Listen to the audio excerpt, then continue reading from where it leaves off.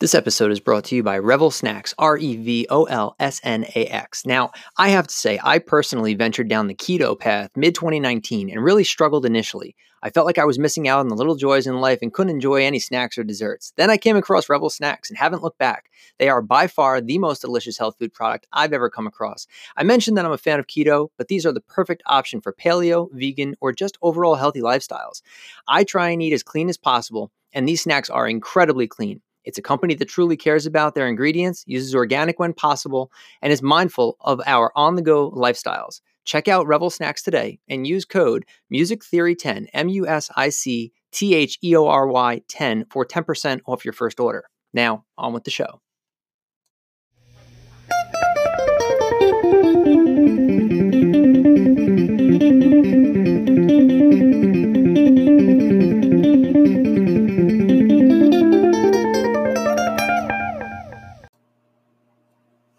What is up, rhythm section? You like that, Steve? I changed it up a little bit. I figured I'd do something special for the rhythm section today. That's it, man. So we have a very cool episode for you today. It's one that when Steve and I started out down this path, I had a friend, I still do have this friend, great friend, who's not the biggest music guy, but he appreciates new music when he gets introduced to it. And he said, hey, Mike, if I were, let's say, trapped in a bunker for 20 plus years or so, and I came out and you wanted to introduce me to music, what would it be? How would you do it? What type of music would you say, start here? What should I avoid? And I said, you know what? Let's do it. That's a great episode. So welcome to what I'm calling, and Steve and I are calling, the Kimmy Schmidt Conundrum. And obviously, if you're fans of the Unbreakable Kimmy Schmidt, great show. She's trapped in a bunker, comes out, and has to get reindoctrinated to the world. And, you know, what do people show her? What do people avoid? This and that. So here are the rules that Steve and I talked about for today. We said, what if since 1990, someone's been trapped in a bunker? And we need to be the ones who shepherd them through, you know, the haze of music that's been since 1990. So quite a bit. We will get to that in a little bit. So just to get everybody excited. Perfect. But first and foremost, as always, Steve, great to see you. We're together in person today. I couldn't be more excited. Likewise. You can hear it in my voice. Talk to me a little bit about what you've been playing, what you've been listening to. So I will say this. It's been a year, and I remember in the first episode chronicling my journey here with you to record this in your man cave. That's it, man. As it were. We've come a long way. So not only thank you, it's been a pleasure. And also I cannot thank the rhythm. Well, we cannot thank the rhythm section enough. Amen. And it's ever expanding, because without you guys, I mean, we're just two guys in a basement talking about, which we would probably be anyway, to tell you the truth. Yep. But what I will say is, so since the last time we recorded like even a regular episode, let alone a proper episode, I played my gig. Yep. Dude, I don't know how, somehow it went off really well. Somehow, yeah. You're far too kind. Never would have guessed it. You're far too well. Listen, you know, if people are going to show up, there was no cover, but if people are going to show up, you owe it to these people, in my opinion, to really rehearse and going. I've literally done everything I can. I've got good equipment. I've got a good set list. I've worked on it. I've rehearsed it, whatever it is, right? It went really well, to the point where, you know, it was really cool. People were like, are you like for hire? I've got like my sister's 50th birthday party. And I was like, I'll do whatever you want, kind of thing. Yep. But it went really well. As a result of that, though, I wanted to dive right into, you know, figuring out what went really, really well. Actually, I think all the songs went really well. It's just like in a bar gig, though, you kind of want people. My sister was like, I couldn't sing to all the songs. I was just like, is that really what I meant to do? Go into this saying like every song is what you can sing? No, there's something to that, because people do love a sing along, and that's fine. Sure. But, you know, as a result of that, because I listened to that set list, Mike, every single day. Sure. I broke it up into 3 sets, and I listened to it every day, so it just got burnt in my memory, right? And since then, I've tried to come up with a, you know, round 2, so to speak. I've sent you the list on Spotify. I don't think we ever published that set list, by the way. No, we still can. We got to figure out what's going on there, we'll get it up. But as a result, I had to take a bit of a hiatus, so I've really been listening to like jazz music. and classical music. I know that sounds a little nuts because you're like, those are two genres I just don't want to get involved in. You're so goddamn cultured. I don't know if I am. No, I'm really not. I listen to versus what you listen to. I mean, if the public could see my hair right now, I don't think they would say I'm cultured. It is kind of cool. You got like the Avengers Hawkeye mohawk going. Yeah. I love it. It's growing in. It's growing in. Yeah. But so since then, I have been playing, other things. I have been playing some of the songs that I played in the set. I bought a 12-string yesterday, and it was so I could play live. Because if you're one guy and it's not a song that needs a 6-string exclusively or does need a 12-string, it really builds out how thick the sound is for the audience. Because a 6-string guitar, and we've got really nice guitars to play live. Sure. But, you play a 12-string, it's really, really nice. So I bought a Taylor. The thing is beautiful. We'll have to play out sometime, and maybe we'll give people some audio. But absolutely, that's what I've been doing. My hands hurt as a result of playing the 12-string, because that's usually how, our guitar players will totally get that. Sure. But, talk to me, man. What have you been doing? Awesome. Oh, very cool, Steve. So first of all, I'll give you a little bit of listen. So my favorite musician, Jason Isbell, has a new album coming out in May. I really love that guy. I do. So there's a new single out. Be Afraid, I believe it's called. It's on this new album called Reunions, which will be coming out in May. They also announced that they're touring again. So I did pick up some more tickets. Nice. So going to see him in New York. So for anybody interested. Where's he playing? In New York, Pier 17. So I'll be there. Pier 17. Music and Theory podcast will be present this June. So I've been listening to some Isbell. I was listening to a little Blind Faith. I picked up, I've been on this vinyl kick lately. I'm looking at it. Yeah, so I picked up Blind Faith album, which was fantastic. So I've been listening to a little bit of that. It's like I'm in like a 50s DJ. It's pretty awesome. Okay, there's this other band that I think I've mentioned on podcasts many, many times ago, the Northern Lights. Yeah. And I came across them on Instagram. I really like them. Good rock band. And it's hard to come across really good rock bands in today's day and age. Yeah, it's true. I like these guys. They have a new single out. I just heard it the other day. It's called American Honey. I told them I'd give them a little press on the podcast. And maybe we have them on one of these days, do an interview. That'd be awesome. Yeah. So those, and then a couple other things. I've actually been listening and playing a lot. So listening, John Mayer. Slow Dancing in a Burning Room. Yep. And working on trying to play it because I love the Hendrix style guitar. Good luck. And no, not you personally. Oh, he's just no, because Mayer is just so good. He's so good. It's insane, and it's such a great song. Yeah. And people look at you and say, "Really, Slow Dancing in a Burning Room?" But they don't realize how good that song is, and how melodic it is, and Gravity's the same way, right? Yep. Where it's like so many of them. Neon, forget about it, right? Well, that tune is Can't just even, dude. yeah. There are YouTube clips about why that song's impossible to It play. really is. The guy is incredibly underrated, and I know he's pop nowadays, but my God, it's incredible what he does. I've said that, dude. Mayer, people laugh at you when you say Mayer, but then guitar players know, though. They're like, all right, I don't want to admit that he's good, but he's good. Well, you saw that video I sent you, right? I think maybe the one that had Frusciante, Mayer, and Derek Trucks. No, Did you I don't get a think chance you to watch it? Oh, you sent it to me? There's this amazing video. We'll pull it up later. Google it when you have time. It was from many, many years, probably 20 plus years ago or whatever. These guys, no, it couldn't have been 20 years ago. Let's just say 10, 15 years ago. And they're all sitting together playing in this little studio performance. And just to see the three of them together, some of the best guitar players of our generation. Amazing. I also picked up, and this still falls in the listening bucket, the Foo Fighters debut album.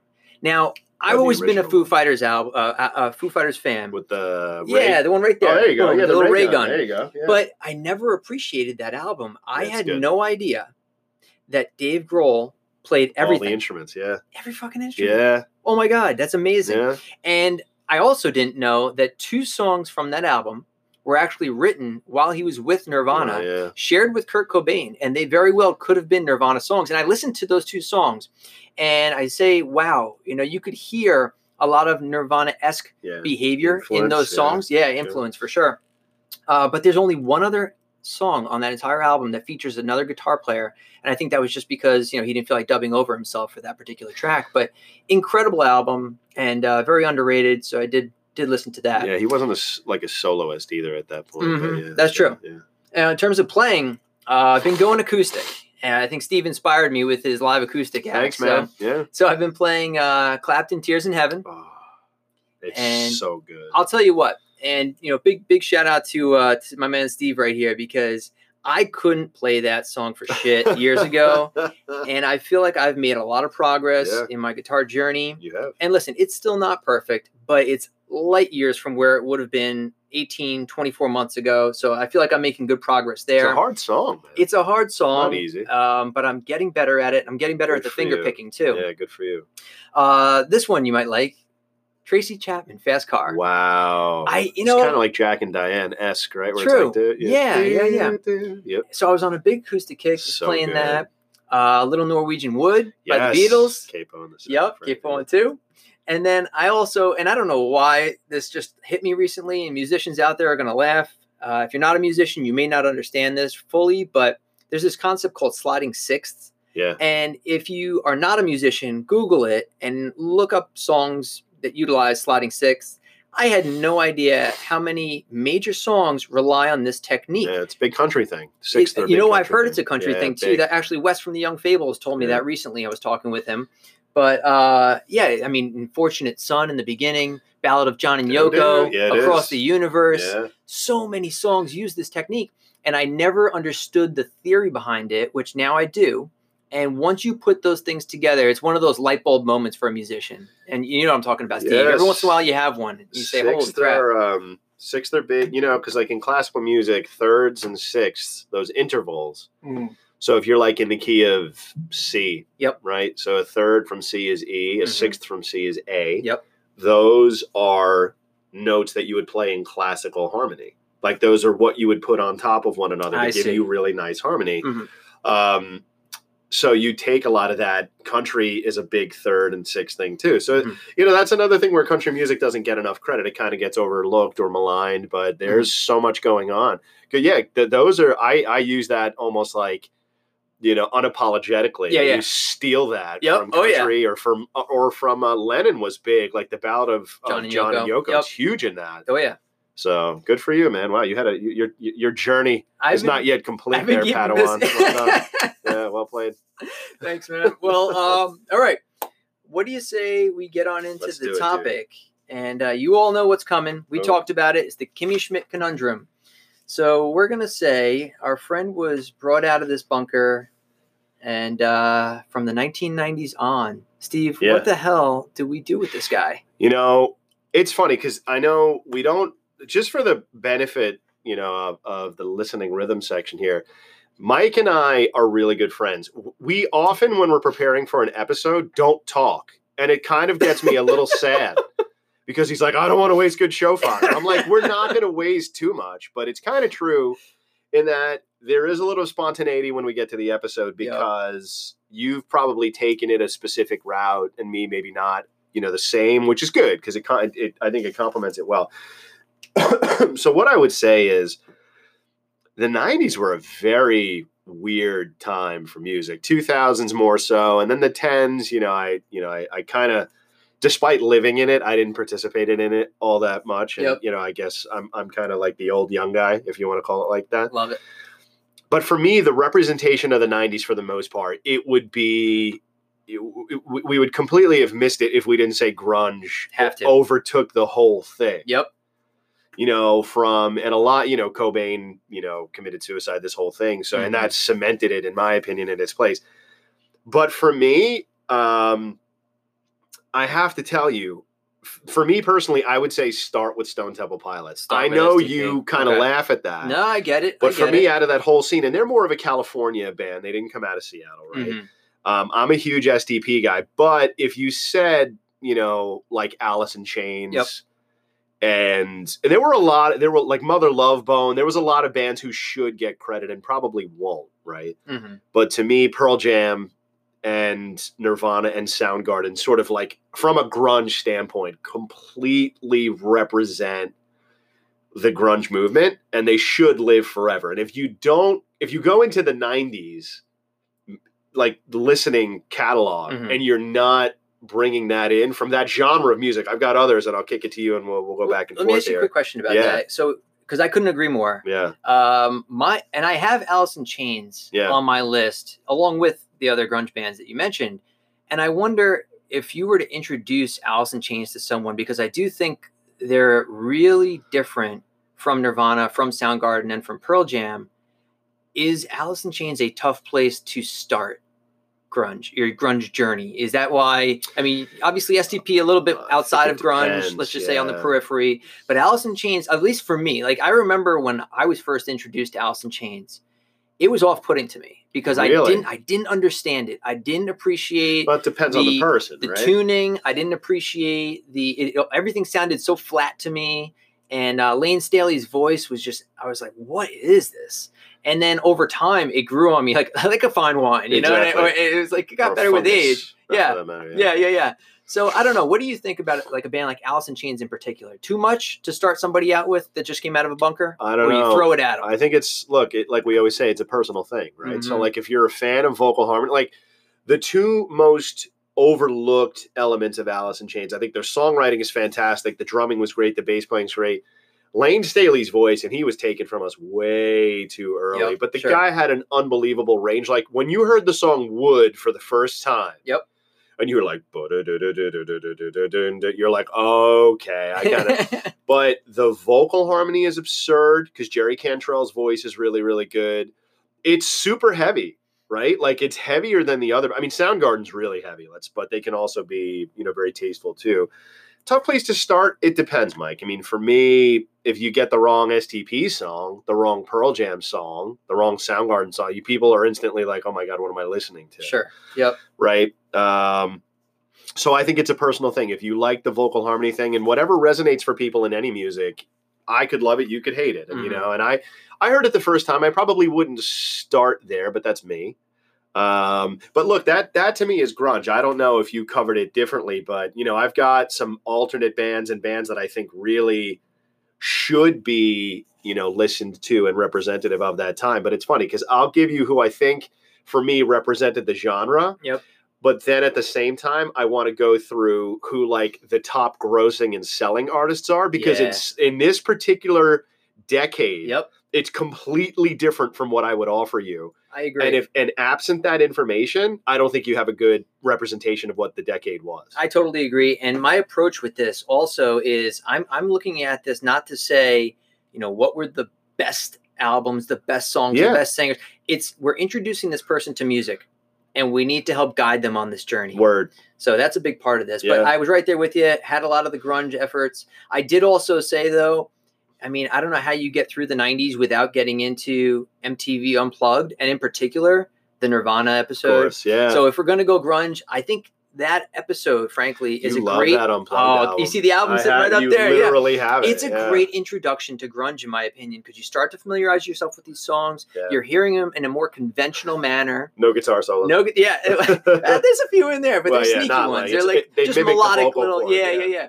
But I think that could even be a good way to introduce grunge. Mm-hmm. But keep going, Steve. I love it. So some bands that I would say are not like, I guess you would call them alternative. I hate that classification. Because what is it?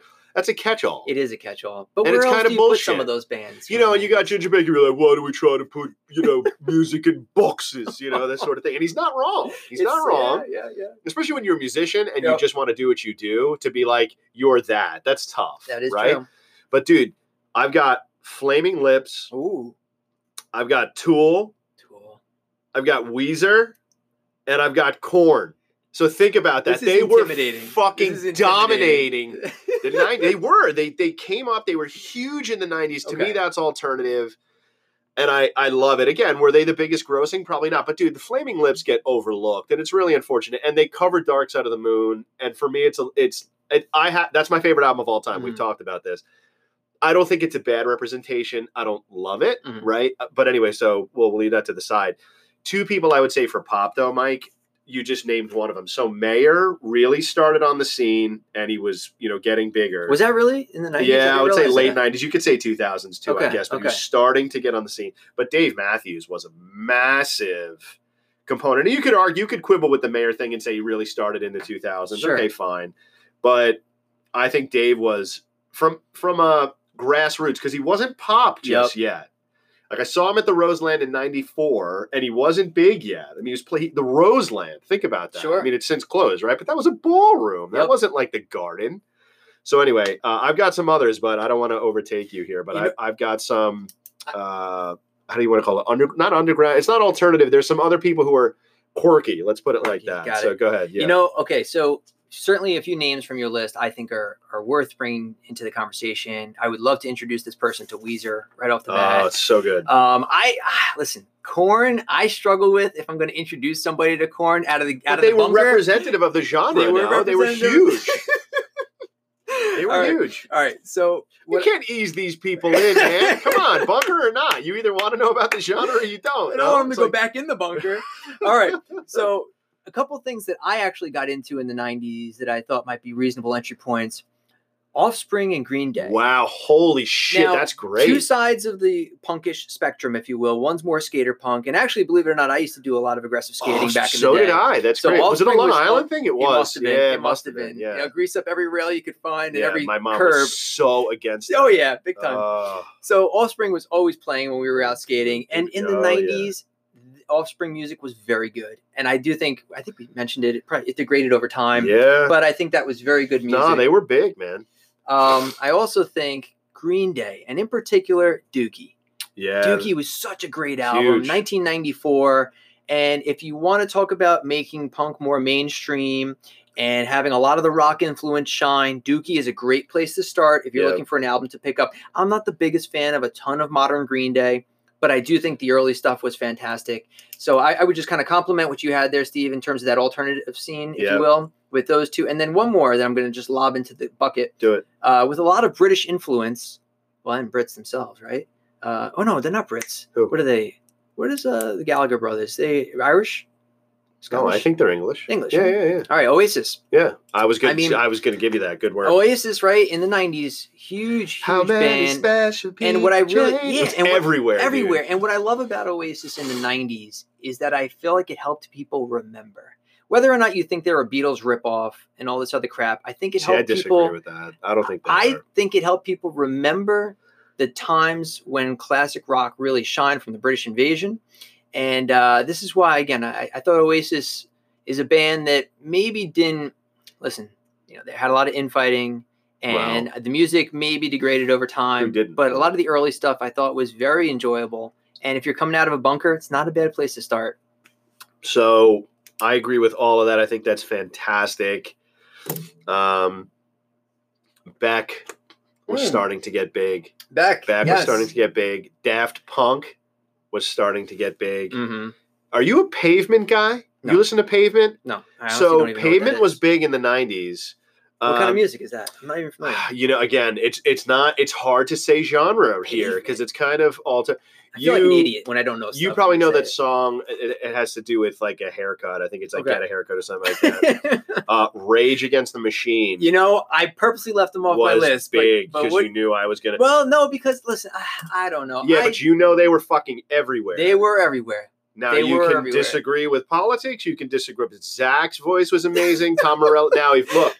You have to burn that album in time because they AC/DC'd every other album after that and basically made the same album. Yes, they did. Because without the octave, Tom Morello is like, you're like, well, what happened here? I'm not insulting Tom Morello. I'm saying a lot of songs have the octave move. See, I prefer Tom over Zach. Like, I couldn't stand Zach. I thought Tom Morello's guitar too playing. Political? Or? Not only that, I just felt like it was just a lot of angry screaming. And I'm like, I don't need angry screaming when I'm listening to my music. And if I do, I'm going to put on some metal or something. Got it. Well, and that's kind of what it was. It was like rap metal. It was right on that border there, right? I don't even know what you would call it, to be honest with you. And I won't even push it, right? But they were big. And then you know who else was everywhere? I'll give you a rap group that started to get everywhere. Out of Shaolin, man. Wu-Tang was everywhere, weren't they? 1993, 36 Chambers, Wu-Tang baby. Was everywhere. It might have been my first cassette that I ever bought. You know what's amazing? Yes.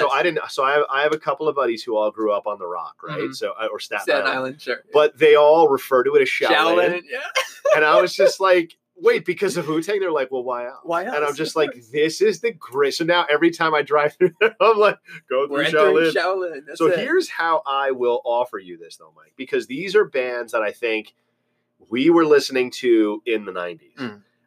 Against the backdrop of unbelievably popular and high-grossing artists, though, think about this. Mariah Carey, Madonna, Boyz II Men, like Backstreet Boys, the Spice Girls, like even Metallica, all these bands were selling like effing crazy in the 90s. You have to be aware. You have to know what it was. I agree. I have Mariah Carey. Goo Goo Dolls. Remember Goo Goo Dolls, man? Absolutely. They were Hootie and the Blowfish. Holy shit, Yep. dude. You're like, put on a little Dylan. You're like, Jesus Christ. And now Darius Rucker's like a country artist. I love it. Oh my It's fabulous. But dude, they were Hody Blue. They were everywhere. Cracked Rear View was one of your favorite albums. It no? absolutely is. Absolutely is. And can I just say, Go. when I went through this exercise, it made me remember how good the 90s were. The 90s there was a lot of shit music a too. lot of shit music, but I think was a lot if you of look at good the music, volume though. of good versus what we have today, I give you that. Night and day. I give you that. Night and day. It was exploding. A lot of it Yeah. was coming out of the 80s. So here's what it was. The 70s had a very specific sound. The 80s went minimalist. I think the 90s started to say, like, I don't want to wear skinny fucking keyboard ties and look too hip and all this stuff. Yep. And I don't want to be punk. I want to be somebody who could play the instrument better. I'm angrier than you, right? And I'm good. So that's how, to me, grunge formed. Yep. But you had a lot, like, dude, Spice Girls, dude. Like, this shit was everywhere. That's true. That's true. They were everywhere. So that's, to me, all of the bands we have just referenced, for the most part, we were either were listening to, or it was undeniable how popular they were. And then the band, the artists or bands I just gave, they were like the top grossing artists of the 90s. Yep. It's undeniable how big, dude, Metallica went from being, you want to talk about angry, and then nothing else, Matt. You're like, wait a minute, and the Black Album came out, people went fucking bananas, dude. Sure. And that sold like crazy. And then, they were everywhere. So that was me. Dude, did I say Sublime?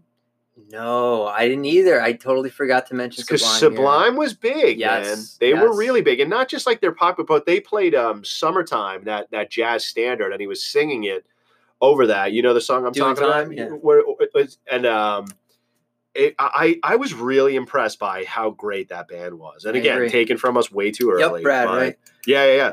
But to me, yeah. So if I didn't, I am so thrilled that you brought up Wu-Tang, by the way, because I have a few rap introductions here, and I said as I was going through the 90s, again, there was just good music all around. It was, and I have Dre, The Chronic, 1992, Tupac, All Eyes on Me in 96, Biggie, Ready to Die, 94.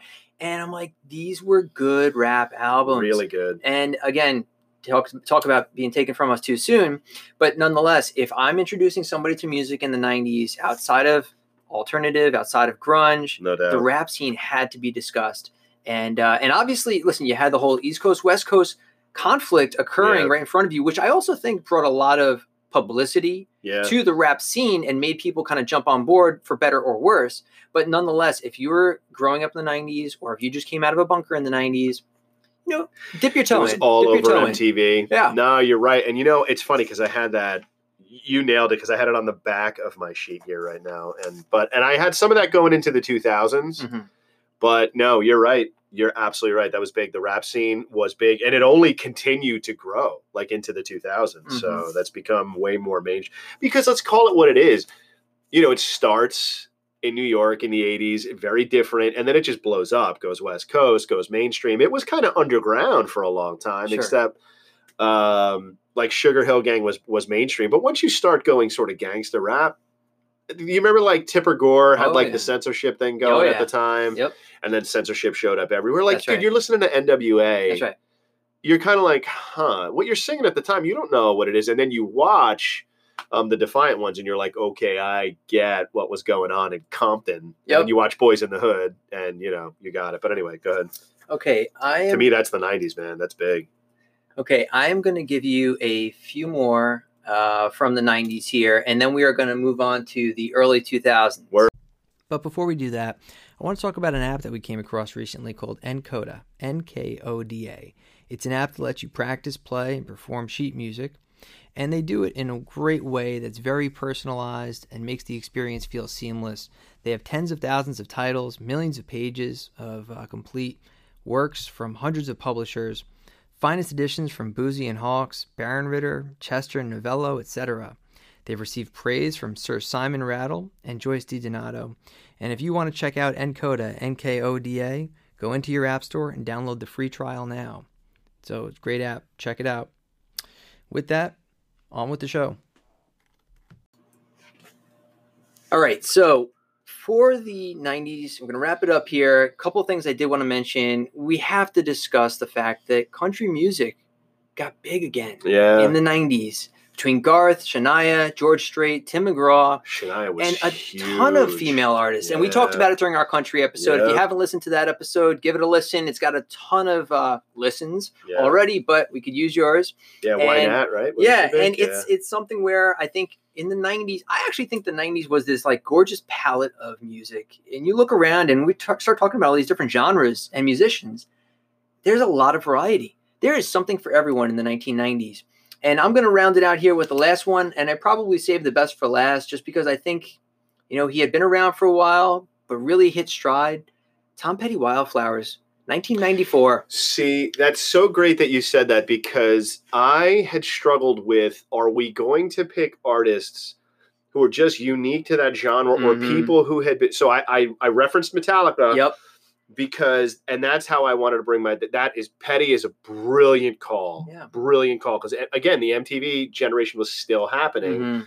And Free Fallin' I think he's in the Glendale Mall. Is that right? Right? Yeah. Like, isn't he going up and down the stairs? And anyway, but good. That is a great call, Mike. And one more, just because I have to. Before I finish, and I talked about Tears in Heaven in the beginning, but the MTV Unplugged with Clapton. That was great. Also in the 90s. Yeah. So if I'm introducing you to, music, you're coming out of a bunker, at least between Petty and Clapton, it's stuff that's familiar to you. Yeah, you cover it. Easier transition, I think. Okay, let's get past the 90s. Now we're into the early 2000s. My opinion, just real quick on the early 2000s, because you said you have a lot. I have a little.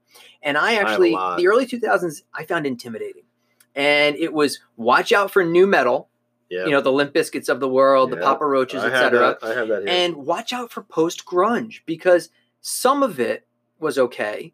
Most of it was shit, was absolutely terrible. Oh, I agree with that. I've talked about how I like Creed, and I think Days of the New had some good songs, but they were essentially Alice in Chains, and you had a ton of bands out there in the post-grunge new metal scene. It was very hard to avoid. But Steve, let me hear what you had first, and then we'll jump into a few. Well, again, so I think I've got a combination here of what I think was representative of the 2000s, but then also what I liked to listen to as well. Understood. So the way I have this is, here's what I'll hit you with, Mike, my most valued friend. Love it. You've got post-grunge, you got new metal, you've got a lot of emo stuff. Oh, yeah, you do. You do have a lot of pop stuff, let's call it what it is, right? But indie blew fucking up. It did. Indie bands were unbelievable. So, here's what I'll hit you with. Like, I think Foo was big. Like, the Foo Fighters really started to hit Creed, to your point, right? Limp Bizkit, you had Linkin Park and Slipknot. Now, I happen to like Slipknot. I like Corey Taylor. And it wasn't just because of the mask things. Yeah. Like, they had some, Corey Taylor's got a great voice. They were great. But the guitar work is fantastic, right? I couldn't get into Puddle of Mud and I couldn't. I'm right there with you. I'm not insulting these bands. That's just like, I could not get into that stuff. You said garbage. I love it. I tried. I normally take the acerbic old dude route, and I love that on that one. You were like, it's bullshit. I love that you just came right out and hit him. Oh, man. From pop, think about this. And I don't know if you want to call this new, but like to me, Blink-182 was everywhere. The Black Eyed Peas were everywhere. Fucking Alanis Morissette was everywhere, right? Question about Blink real quick, because I got to know. Is Travis Barker good? Is he like I hear drummers are like Travis Barker, and I'm like, yeah, but Blink-182. I think he's very syncopated, and he's got speed, and he's got rhythm. I don't think he's this like, technically amazing drummer. Okay. But for what he was doing, I think he was very good. Britney Spears, Amy Winehouse, yeah. Fucking Justin Timberlake was everywhere too. He was. And so was Coldplay, man. I got Coldplay on my list. Parachutes in 2000 is a phenomenal album. They were phenomenal. I have a really deep indie list, and I'm not going to get into that right now. So I gave you pop, and I gave you some of the alternative or post grunge. So you hit me with what you had, and I'll hit you with my indie list because it's literally like 10 deep. So. I'll hold off on that because I think you're going to hit some of those same names. So I'll leave that to the side. Yeah. I'm going to continue on with the rap conversation. Go. Because rap evolved once again. That's true. And I think Jay-Z and Eminem dominated the early 2000s. Actually, Kanye too. Yeah, I had that. I have him here. And I got to say, I loved it. You know who else? Destiny's Child. And you want to say it's rap. Beyonce, They're not rap, per but, se. But hey, you hear Jay-Z, you think Beyonce, I get it.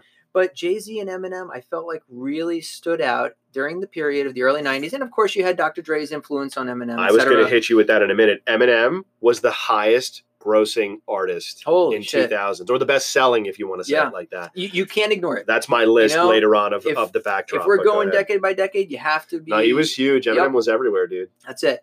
I'm a big fan. I'm just going to change genres for a second just because I want to get this out here. I've always liked Jack White. I was going to give you the White Stripes. Is that where you're going? My wife doesn't think I've always liked him, but she doesn't know. I've always liked Jack White. Your wife called you out. She totally called my bullshit on it. Yeah.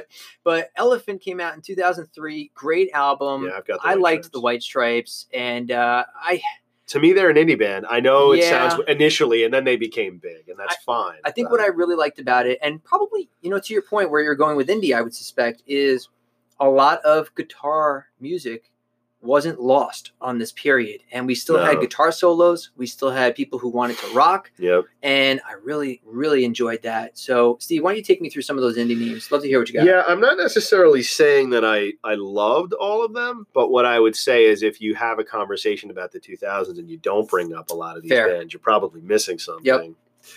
But like I think you've got it on your list. So like Arcade Fire, was there. Death Cab for Cutie, yes, probably should get more name check than they do. The Strokes, I'm not a Strokes guy.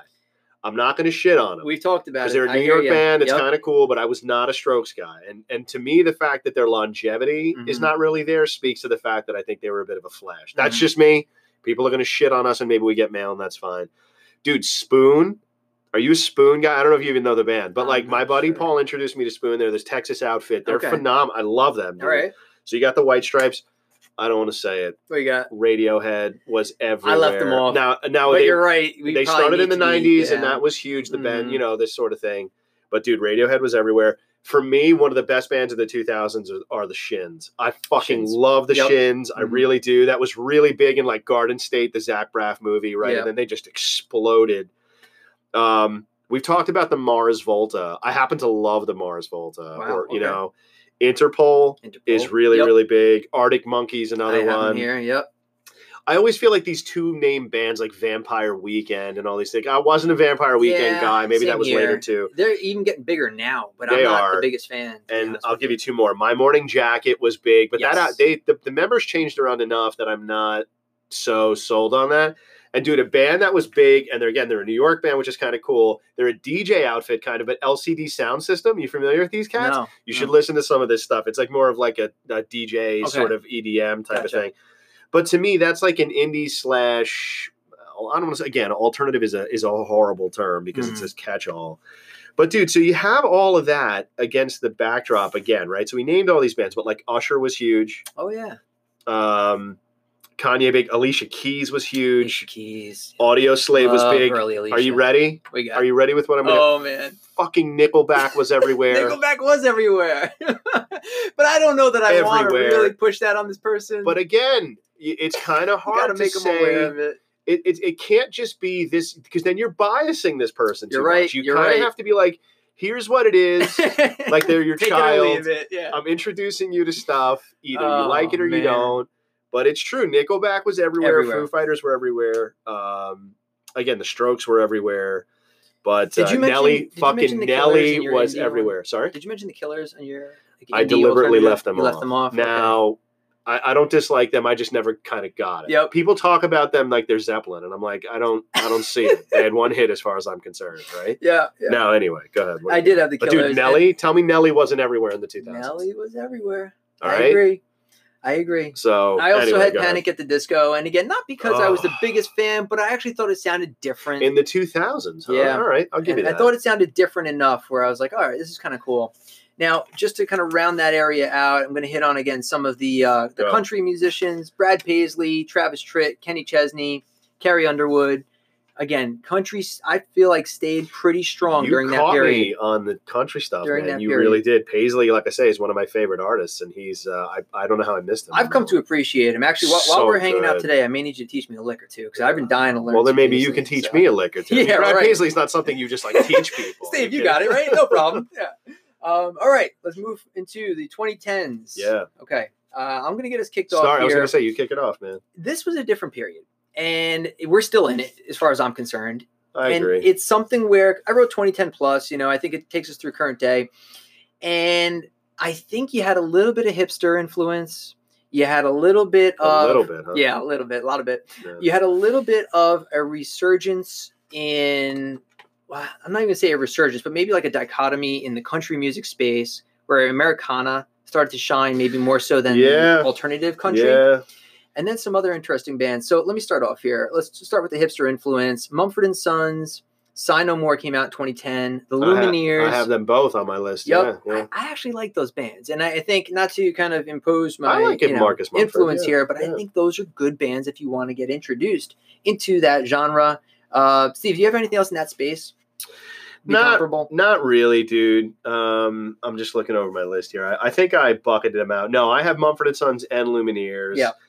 I've got some other genre, like I've got some EDM that was there too, but and it's funny because in this particular genre, I don't know that I think popularity and sales kind of collided, or listenability, like where you had 90s where you may have had people we were listening to and other stuff happening in the backdrop. I don't have a major, like, to me, the funnel became very tight from the 90s into 2010. Maybe, streaming music became a big thing. We didn't really talk about it here. But, that was happening. That's true. 2010s plus in the last 10 years. That's really a good point. No, I didn't have anyone else in that category, but I had a different interpretation of what I thought of the 10s as a music. What else you got there? So to me, it was big, like EDM, dude. Solo artists, female and male solo artists, really started to become huge, in my opinion. They existed, like Celine was big in the 10s, right? I mean, in the 2000s, rather. But for me, you had like Katy Perry. Yeah. You had Taylor Swift. Yep. You have Gaga. Sure. You have Ariana Grande. You have Adele. You're right. I never thought about Billie that. Eilish. Solo artists came back. Now, I'm not going to get into the Billie Eilish thing. You can, you might hear in the timbre of my voice how I feel about all this. And that's not like, look, a lot of this music has value. Katy Perry plays the guitar. Swift plays the guitar, writes her own music. Gaga's voice is unbelievable, and I've said that. Yep. It's hard to deny that Beyonce and Ariana Grande can sing, or Adele can sing. Now, if you listen to it or you don't, that's your business. But again, it's happening. This person should know about it. But for dudes, like Ed Sheeran was everywhere. Yeah. Shawn Mendes was everywhere. Bruno Mars is my boy. And then you had Bieber. Come on. Like, there's a lot of solo. Now, look, this is big production music. These are big production shows. But it's hard to deny that they exist, right? I never thought about that, but you're right. But hip-hop, and I think hip-hop and country, in my opinion, were their own genre. Yep. They are now like hip hop, if you want to call it. And I just coined that. Yeah. And country pop. So now the lines are breaking down so much. You have Kendrick Lamar was big. Drake was big. Nicki Minaj, Big Sean. First of all, if you self-apply a size nickname to yourself, like if you call yourself Big Mike, that's bullshit. So unless somebody called him Big Sean, I'm not okay with self-applying this nickname. Love it. Cardi B was everywhere. Oh, man, your favorite. Cardi B. Oh, yeah. I love her. Now, here's what I'll say. In EDM, you had Guetta, and you had Chainsmokers. Now, these guys, again, you can like this music or not like it, but it's there. So you have to say, like, there's what it is. And for me, Adele, Drake, and Rihanna were huge, like everywhere in the 10s, right? So you had all the artists I just gave you, but then you had that happening in the backdrop. And I know I said Adele and this type of thing, but Rihanna was big. And I have a feeling, all signs point to the fact that she's not going anywhere. Yep. So, but there it is for me. It's hip hop, big single male and female artists, or solo artists, if you want to call it that, rather than a lot of like bands. That's my observation. Other bands that were popular in the 90s and the 2000s are still popular now. Yeah. But I'm not seeing a lot of bands necessarily come out.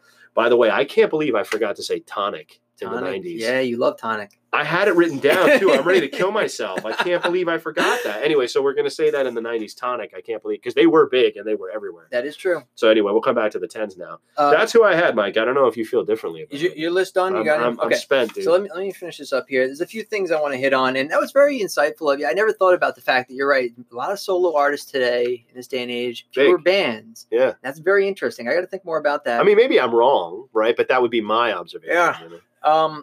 So I think there was also a little bit of this, maybe this is for people like us, but wanting a little bit of the past to come back. So in 2011, and we talked about the Foo Fighters earlier, but you had the Wasting Light album. And what I loved about this album was that in particular, it was recorded in Dave Grohl's garage via analog. Yeah. They brought back Pat Smear and Chris Novoselic for a song. Smear, I think, was on most of the album, but Chris was on for a song. So it was kind of like, hey, we're going to bring you back to the old school. And you got all this other music going on that we just talked about. But don't forget, this is still alive. And I thought that was great. Tyler Bryant and the Shakedown is another band I mentioned before. Yeah.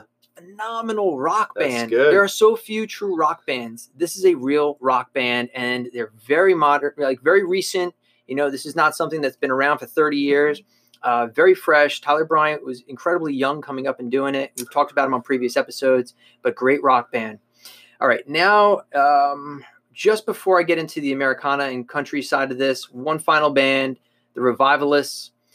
Their album, Men Amongst Mountains in 2015, is such a good album. They have so many good albums. I knew you were going to talk about it. But the Revivalists as a whole, I think it represents good quality music from talented musicians in the modern era, which is just so hard to come by. The last few here that I'm going to round out, surprise, surprise, Jason Isbell and the 400 Unit. The Nashville Sound, his album 2017, I think is a good introduction to him because some of his early stuff, you know, can be a little bit more country if that's not what you're looking for. The more recent album, I think, is easy listening. You can break right into it. You can certainly go all the way back to Sirens from the Ditch or of the Ditch in 07, and even his time with Drive-By Truckers from 01 through 07. But I think it's an easier intro if you want to start in the nowadays style of music. Blackberry Smoke.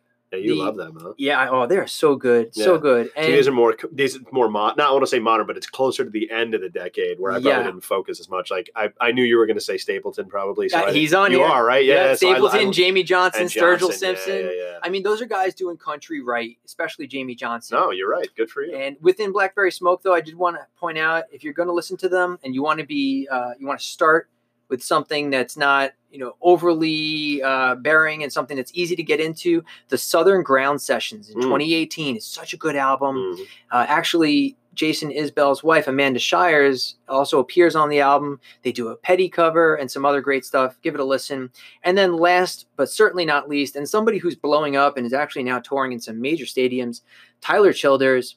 If I had to give you, again, another place to start out listening to Tyler Childers, it's called Our Vinyl Sessions from 2015. There are 3 songs on this, and it's just him and a guitar in like this empty space room, and it sounds so good. His voice is unmistakable. It actually has a lot of Kurt Cobain to it when you listen to his voice, with kind of like a country guitar feel. So pretty cool stuff. But anyway, Steve, that was fun.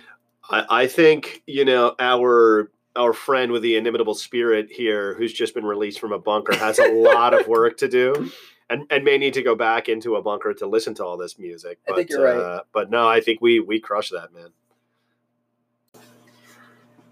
So today we don't have time for verses. There's just way too much content to cover. And we do have a lot of fan mail. I want to get into sounds from the rhythm section. So we're going to hold off on a verses segment. We'll hit another one another day. Yeah, why not? But for today, let's get into some of the mail that we have coming. So, firstly, from Matt. Gentlemen, at the suggestion of our friend and colleague, blankety blank, I'm not going to give a name, I finally started working my way through the podcast catalog. Great job. And man, you're both having fun. It's awesome. I'm regularly yelling at my phone, AirPods, car speakers. So you are clearly doing something right. I grew up playing in bands and having a million conversations like this. It's pure fun to listen in. A few things you are doing that I'd love more of. Oh. All right, so let's see what we got. Talk about listening with kids. What's your approach? What are they responding to? And as they get older, what are they playing? What's your advice for others? Oh, wow. That's a good one. Then he gets into gig prep, which we're going to do a whole episode have been lately, yeah. I think we're going to do a whole episode We should do that too. Set list prep, right? How you approach a room either for the solo gigs or with band.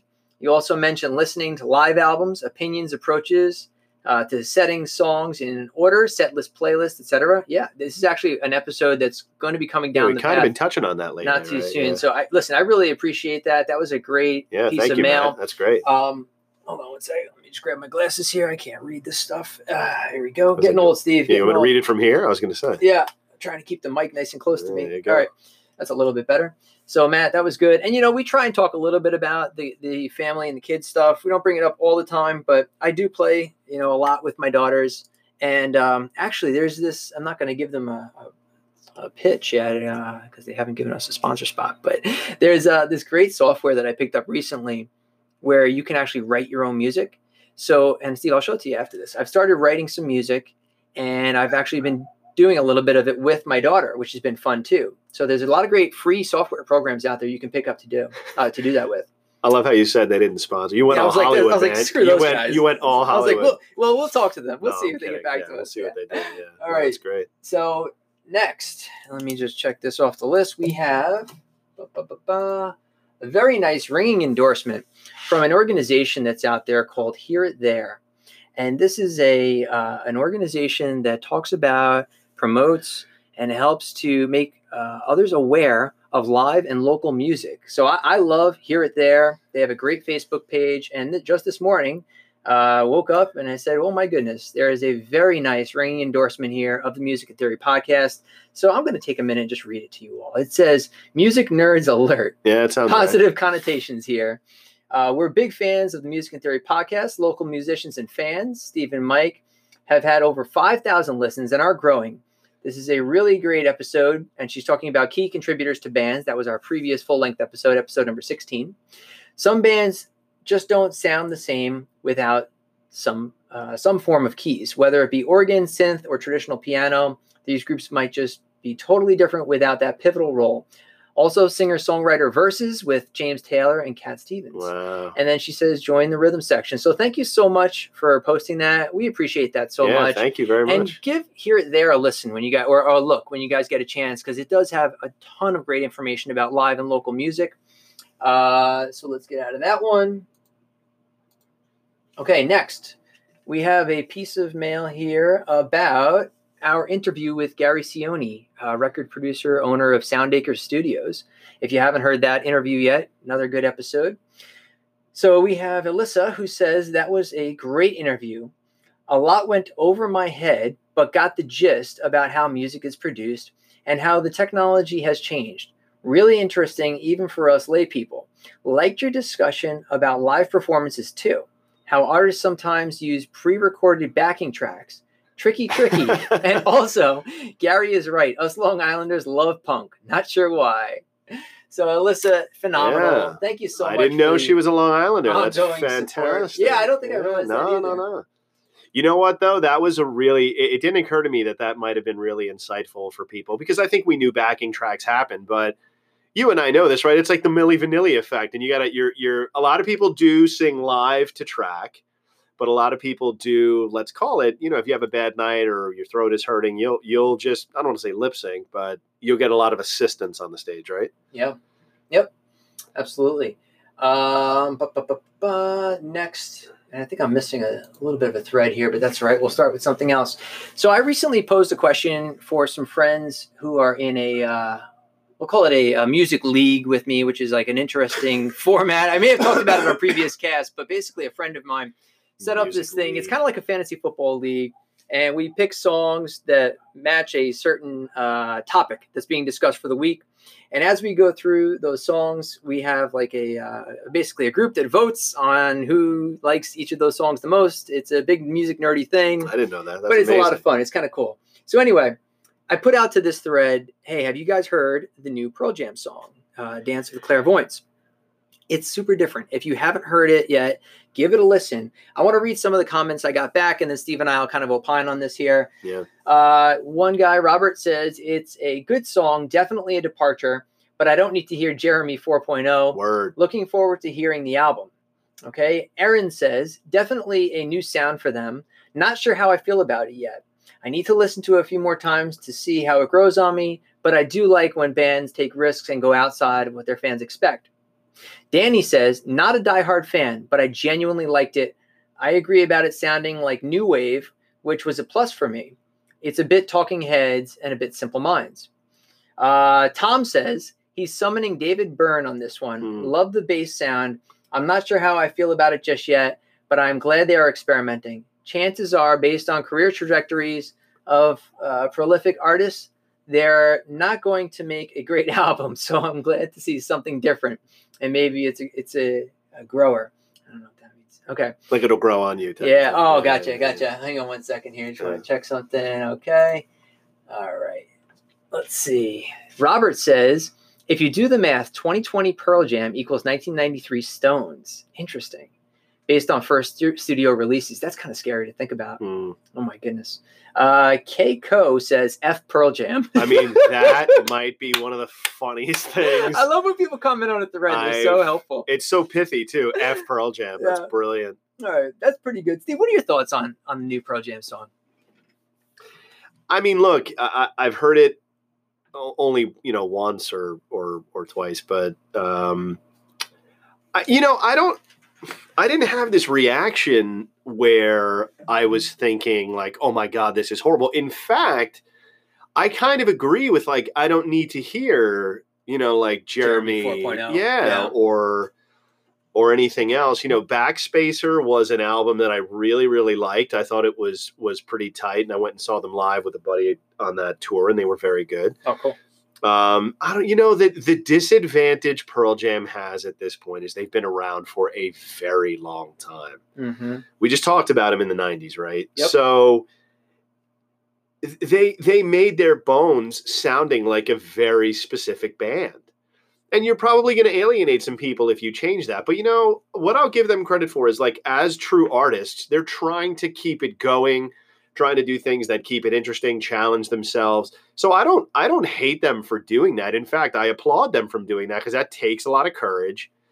It's one of these things, man. A lot of bands make albums that their fan base didn't necessarily want to hear or expect to hear, but they made them anyway. Like Zeppelin 3 is the best representation of that, because you heard Jimmy Page. He's like, if it were up to the record company or maybe some of our fans, if we could have just done Whole Lotta Love and Heartbreaker again, that would have been fine, but that's not where we were at. Yeah. So and look, I know it's kind of come across like I don't dislike Pearl Jam. Mm-hmm.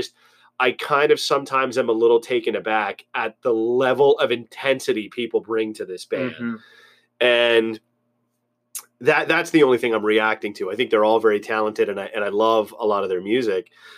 I didn't dislike it. I have to be honest with you. If I heard it and my first reaction were to say this is just awful, maybe. But I have to tell you, I kind of liked it. It was different, and maybe, like we say, it's a grower. But I don't know. What about you? I mean, I really didn't have a hard lean one way or the other. More or less, right there with you. I've listened to it several times now, and it's a good song. It's a good song. It works with the times. I feel like they were able to evolve, and it didn't sound like Pearl Jam to me. And if Eddie Vedder weren't singing and it was just the music, you would have no clue that was a Pearl Jam song, but that's okay.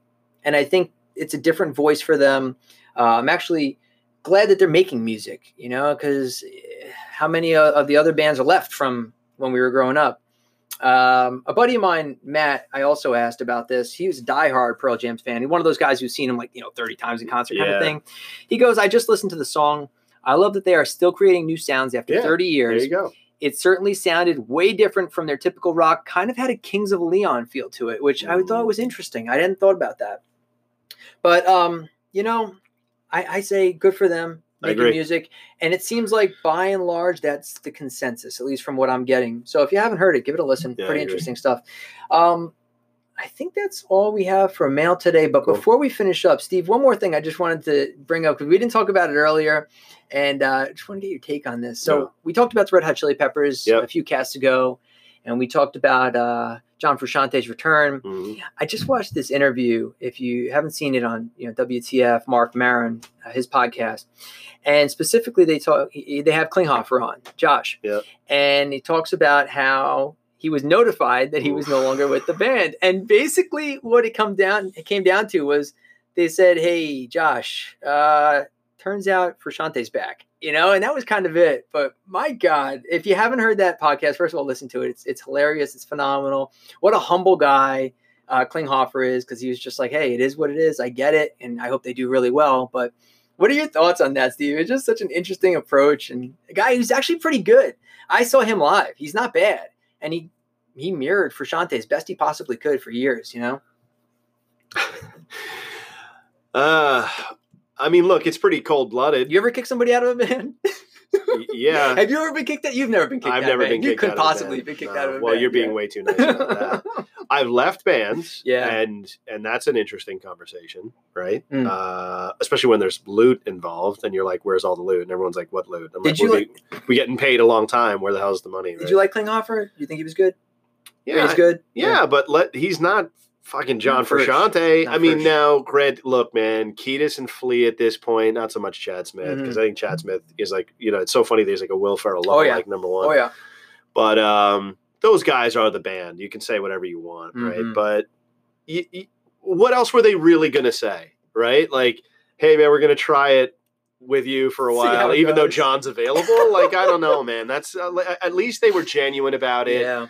You'd rather kind of say, like, look, dude, this is where it is, and we appreciate it. And I'm sure they didn't do it in a rough way, because Flea is very sort of aware, emotionally aware, right? Paquitas less so, maybe, but